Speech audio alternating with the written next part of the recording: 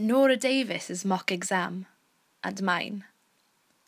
I doubt Mr. Smith, whose real name has been changed just in case he catches me ranting here about something that happened 9 whole years ago that I still can't really properly get over and will never forgive him for, even noticed I was sat in his class that day taking that sociology mock exam. He probably didn't even blink whilst decorating my essay with his red pen, sort of following whatever marking scheme he had at hand. I was that quiet kid who said nothing, never raised a hand, and sat right in the back row hidden away, more often than not directly behind the prim and proper Nora Davis, name also changed, who always made sure her voice was heard. And I was often forgotten about, left to my own devices, that strange kid with a bad fringe wearing black nail varnish. Mr. Smith, however, rushing through my mock exam, noted that I deserved a 38 marks out of the designated 40 for my timed essay writing, and begrudgingly wrote good effort at the bottom of the paper. Which I thought nothing of. Yeah, it was a good effort, until I rocked up to class the next day, faced with Nora Davis, yet again in front of me, bragging to the girl next to her about how well she'd done. Over her shoulder, I saw ardderchog, excellent, in big, bold letters on the page with a 35 out of 40.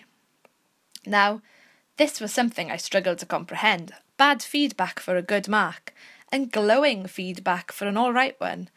And the only thing I could come up with was that Mr. Smith just didn't like me. And well, he definitely didn't like me after what I did next. In front of everyone, I got up. Sir? The usually noisy class fell eerily silent, for I, me of all people, had raised my voice.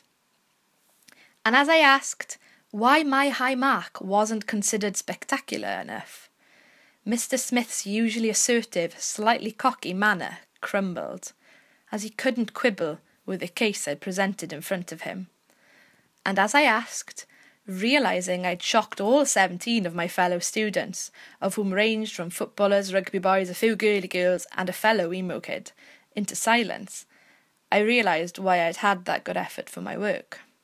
You see, Nora Davis had asked for it, put herself out there, practically left an apple at Mr. Smith's desk. She was that type of girl, striding into the classroom, blonde highlighted ponytail swishing, announcing she had just left choir practice, dripping with confidence.